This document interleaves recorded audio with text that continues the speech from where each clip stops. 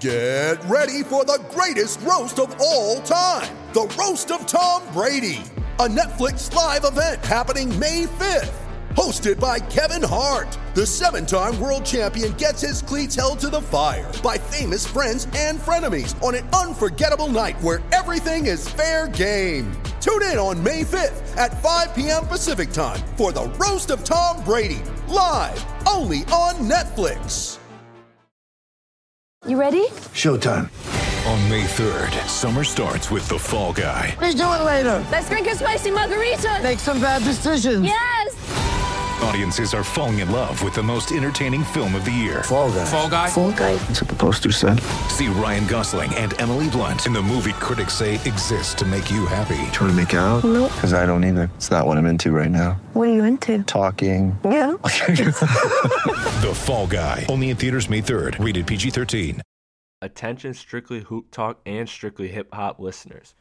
Fans, you know I've been talking about this clothing line forever, but Anti-Forever USA is where you need to be to get dope clothes, man. I'm telling you, I just got a hoodie in the mail today. It is awesome. It is one of their premium hoodies, and they have so much more though than hoodies. They have beanies, they have hats, they have long sleeves, they have t-shirts, they have everything, and they got more stuff coming soon. I was just told that they have more stuff coming soon. So fans, go to Anti-Forever USA today and remember to use the special promo code PLATTY to get 10% off your purchase. That's PLATTE, and make sure you know that the P is capital. The link will be in the description of the podcast. Shop Anti-Forever USA today, antiforeverusa.com.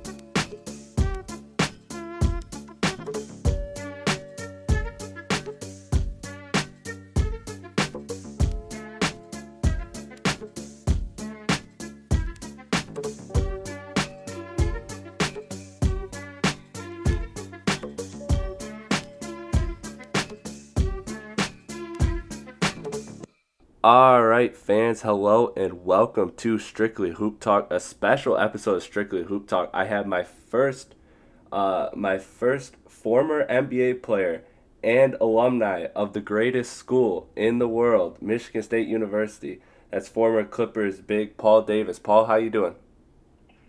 Doing great. Thanks for having me, and definitely right. Number one school, best school ever.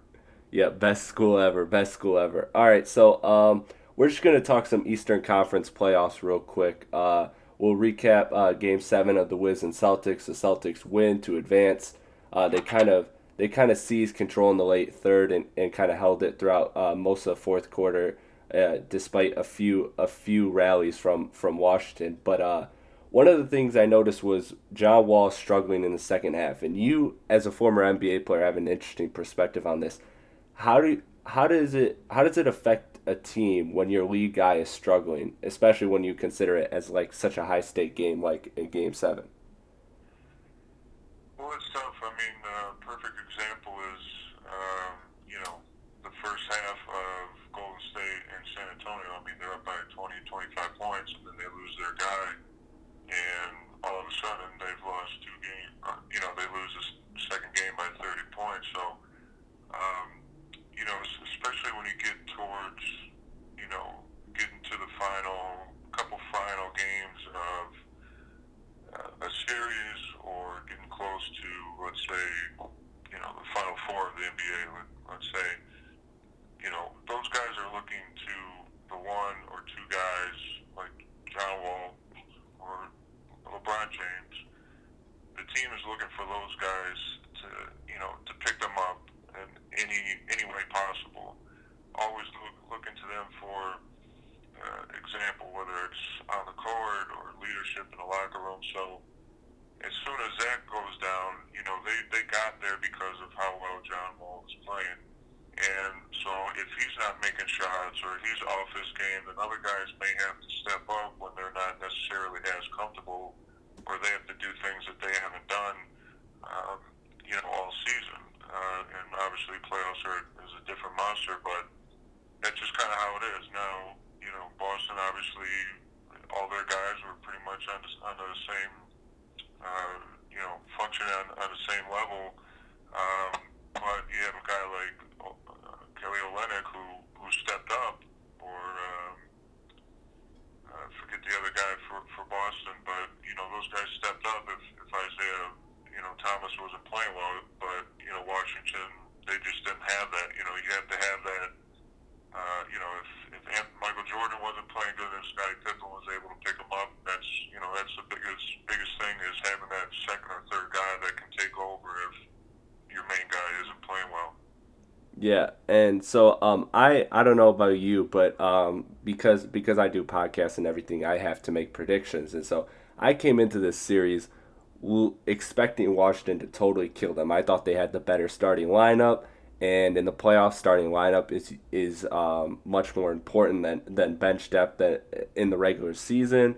But the Celtics just, honestly, I picked the Wizards in 5, and I was dead wrong. Obviously, it's the Celtics 1-7. But one thing I noticed was Isaiah pick and roll, Washington had no answers for, and Gortat was helpless. And that, combined with the depth, was what I believe won them the series.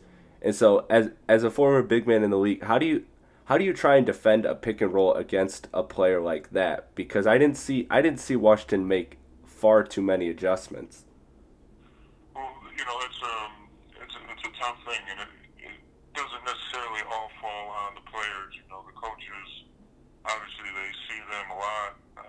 Both teams see each other a lot, being in the same conference. And then Game 7, I mean, both teams know each other, front and back. But, whatever their idea or whatever their strategy was for defending the pick and roll, sometimes it's a little harder to, in a Game 7, to think of something on the fly. And so, obviously, Boston had an idea of what they were going to do, and they were going to exploit it. Now, if you're playing just against a normal guy, maybe the defense would work. But obviously, Isaiah Thomas, unfortunately, his situation with his family, his sister, I think that's risen his game and Boston's game. But Washington, they had an idea that just didn't work, and in the NBA, which is different to college, if there's one thing that's working, then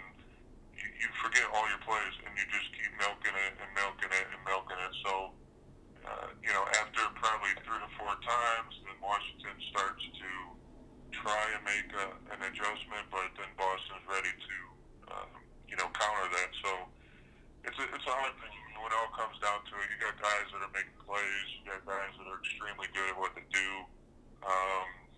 But it's a different game. Whereas in college, it's more of a team effort, and in the NBA, as far as on defense, and in the NBA, it's more or less 1-on-1 or 2-on-2. There's not a lot of team help in the NBA. Yeah, and yeah, I noticed that because Gortat honestly looked uncomfortable throughout that whole series, and that seemed to be the pick and roll that they seemed to attack. They seemed to like attacking Gortat, and I'm speaking for Boston. But yeah, it's a tricky situation, I think that was really what won them the series. I thought Isaiah kind of ate them alive with that pick and roll. But I don't know if you caught this, but after the series, John Wall said that the season was a failure. And I would consider it a huge success when you look at how they started. I believe they were like 2-9 or something of that nature, and then getting to a Game 7, a game away from a conference finals berth. Do you think this was a failure for Washington? No, I mean, I didn't. They haven't necessarily been in that, that level of NBA teams to where they're 1 of 4 left. I think in a long time. I'm not sure what their, playoff record has been the last couple of years, but I think in everybody's mind to go to Game 7 for a Washington team, before the conference finals. I think in everybody else's mind that's a pretty good season. Now, it's good that your superstar is saying it's a failure and, that they're not going to kind of, rest on, oh, we did a good job, we don't need to change much. But I don't know how many, I think they could have easily lost maybe in the first round, or I forget who they were playing, but, to have one of those teams, even Boston, I mean, a year ago or 2 years ago, nobody would ever thought that they would be in the conference finals playing the Cavs. So I think for both those teams, it was good, and anything can happen in a Game 7. I think it's it's good that they obviously had and did something right, but it's also good that you have your superstars saying that we need to do something better. Yeah, I agree. I agree. So let's transition to Cavs Celtics now. Game 1 tips off at 8:30 tonight Eastern Time on TNT. A strange road, but we're here now because, the Celtics looked dead in the water in the first round, going down 0-2 to the Bulls, but now they're here in the conference finals. Cleveland's heavy favorites, and I've been one that's been skeptical on Boston all playoffs, all season long, but they have proved me wrong time and time again. But in this matchup, I'm really struggling to see where Boston has an advantage. Do you think they have any type of advantages? Is there something you see? No, aside from forget just the skills and ranking the guys next to each other. Cleveland has had a lot of rest. They've been here before. I think Boston used almost everything they had in this last series, and then they had to do a quick turnaround to the former champs. So I'd be surprised if Boston won one game, to be honest. I think, they're going to have, I think it'll be probably double-digit wins while they're in Cleveland for Cleveland. I think they'll give them a pretty good game, a couple games back in Boston, but, I think I think they're going to run out of gas. Obviously, hopefully nobody gets hurt, but they're just, the Cavs, it's different, when teams have been there before, when you go players that have been there before, veteran players, and so now this is all brand new territory for most of the Celtics, which, come NBA playoffs, you got to go with the experience, you got to go with the veterans, so hard to say. Cleveland has surprised me in the playoffs from what they did during the season. I didn't think that they were going to have as good a playoffs as they've been having, but I think it's end of the road for the Celtics, and I think it'll be maximum 5 games in my opinion. Yeah, I would agree with you. It's hard. The only way I see it is if Isaiah has another 50-point game like he did in I believe that was Game 2 of the series, that miraculous game on his sister's birthday. That was really the only way that is the only way I see Boston winning a game in this. I'm with you. So you're predicting a sweep for this series? Yeah, maybe they pick up one game, but I just can't see that. I think the Cavs are going to go 2-0 in Cleveland, and then in Boston, I don't know. It's maybe one game, but I just can't see that happen in Cleveland. It's looked like a completely different team in the playoffs. And like I said, if they met maybe in the first round, maybe things would be different. But to me now, after Cleveland has gone without a loss, and I'm not sure how many games Boston's played, but to finish Game 7, just a couple days ago, and then have to turn around and play Cleveland, it's not going to be pretty. They'll put up a fight, but like I said, I think they'll get swept. But I cannot see them winning more than one game if they do. Yeah. Yeah. So that's really all I have to say on Cleveland Celtics as well. I don't think it's going to be that competitive of a series. I think Boston will try and make games 3 and 4 competitive, but outside of that, I don't see Boston getting more than a game in this series. So you played in the league for a few years. And when you play for the Clippers, you play with very interesting guys like Elton Brand, Ricky Davis. I know Zach Harper loves Ricky Davis. Shout out Zach Harper. Sam Cassell. Uh, give give me a good story dealing with one of them. Well, yeah, I mean, even more Katina Mobley, Corey Maggette, Chris Yeah. Kaman. I mean, you could do a few hours on different stories, but um, I don't know. It was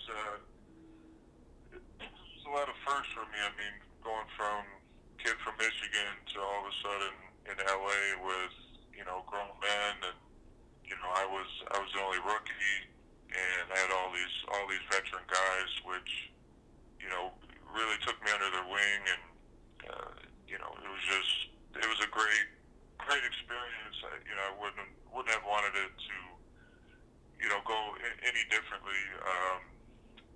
It's just tough going from high school where you're the go-to guy, and in college where it's similar, and then you get to the pros and you're thinking, oh, you're gonna get this playing time and this and that, but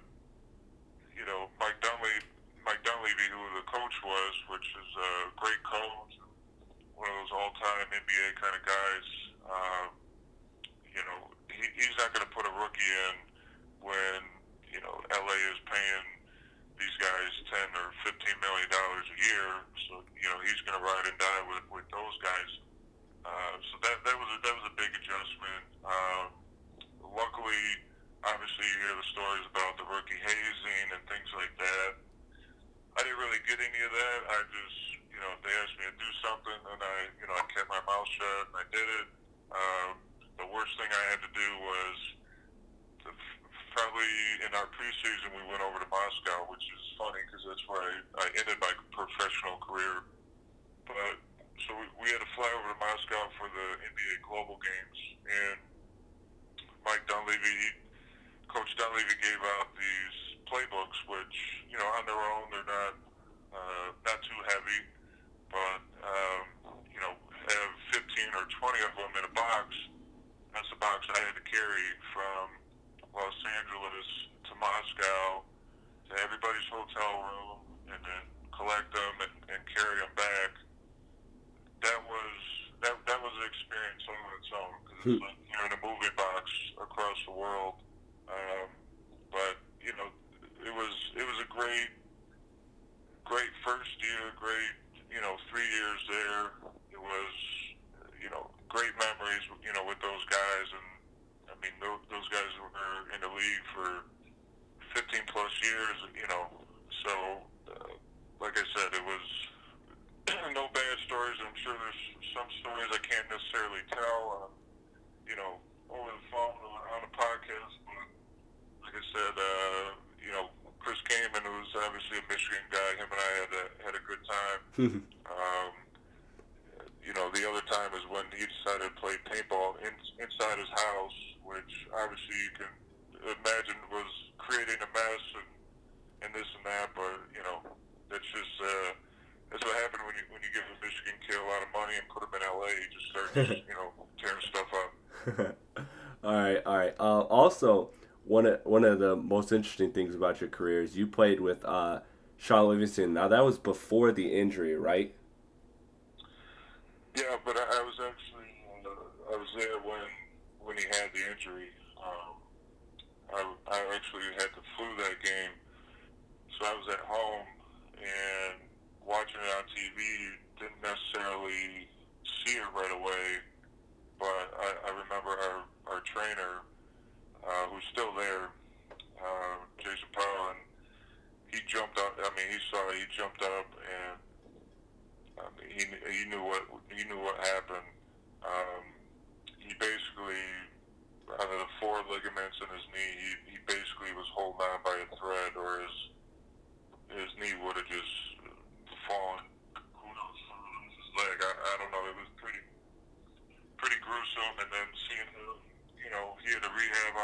a year, I mean, he could have easily been out of the league, or even just done with his career, and now look where he's at.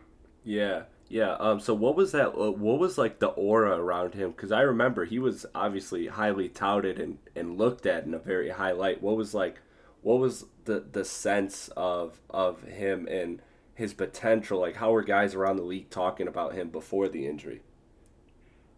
I mean, I think he might have been on his rookie deal or right at the end of his rookie deal when that happened. And, being drafted, and I think it was maybe mid-first round, he got obviously a good rookie contract, but, to be a pretty much legit 6'9", 6'10" point guard, he was on pace to get a max deal back then, which, is like $50 or $60 million. Now, obviously, the max is, much, much higher. Yeah. But it was, he did a lot of great things. I mean, he was like a Magic Johnson kind of thing. He just didn't have the weight to him, and obviously he's just not that kind of guy who's going to look like, be a physical brute force. But, think of like Kevin Durant right now, and that's what he was doing. But he was more of a point guard too. So, it's good that he got back to where, he is now, and I don't think anybody really thought he would have, but, he was looked at as, being the next kind of Magic, that could play almost all five positions. Yeah, that's interesting, man. I'm so happy for Shaun Livingston that things have turned around and now he's contributing on a championship team. Lastly, before I get you out of here, our boy Miles Bridges has returned to MSU. Was that a smart move for him? And how do you feel about our Spartans next hoop season? Absolutely. I mean, during the season,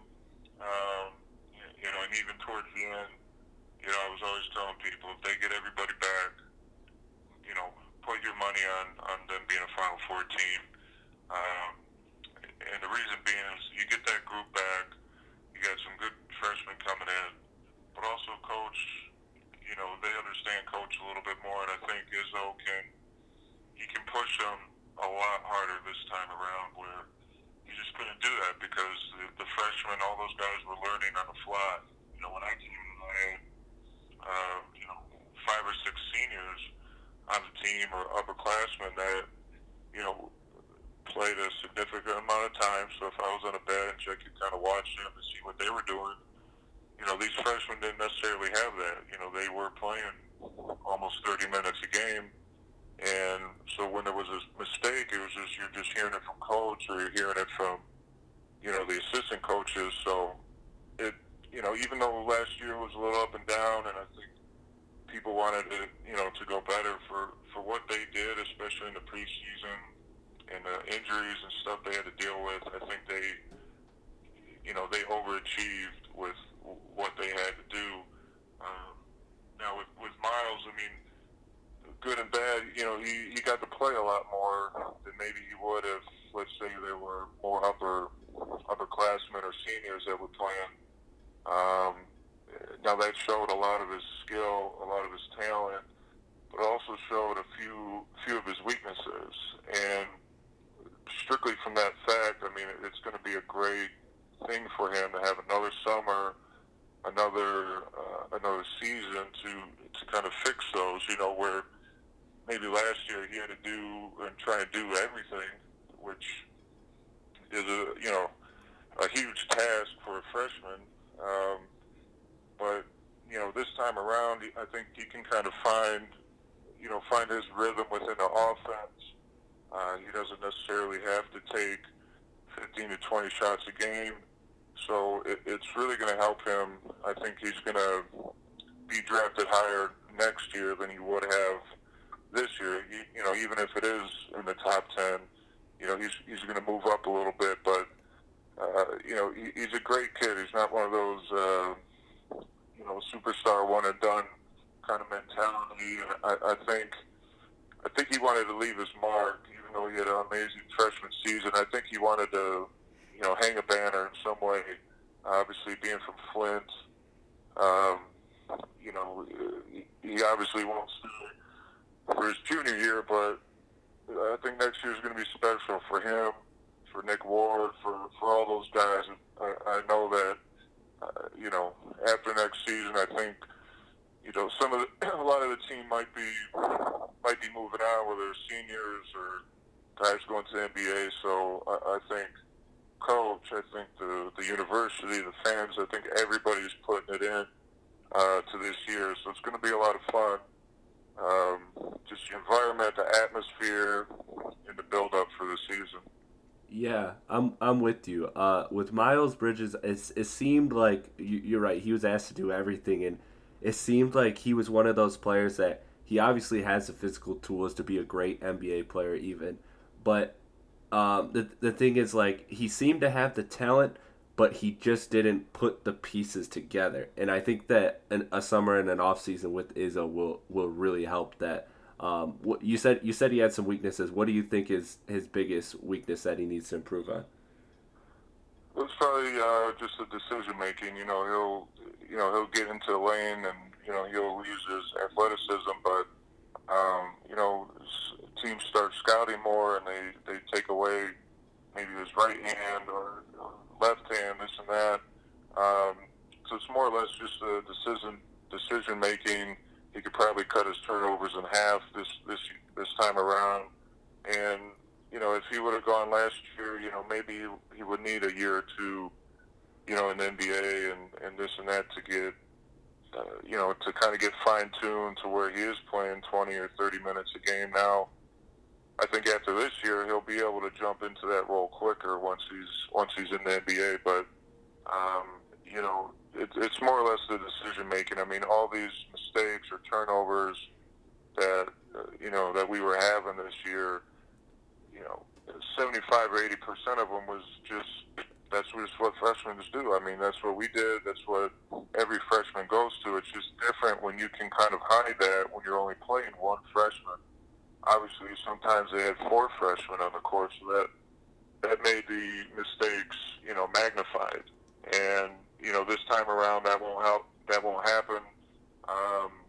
You know, so it's going to be. I think you're going to see a big difference in a lot of things, and you're going to see the team is extremely fine-tuned. And you have, you know, their leader, Tum Tum, you know, going into his last year. I mean, this is it. I mean, they're a Final Four team and potentially a championship team, and I think.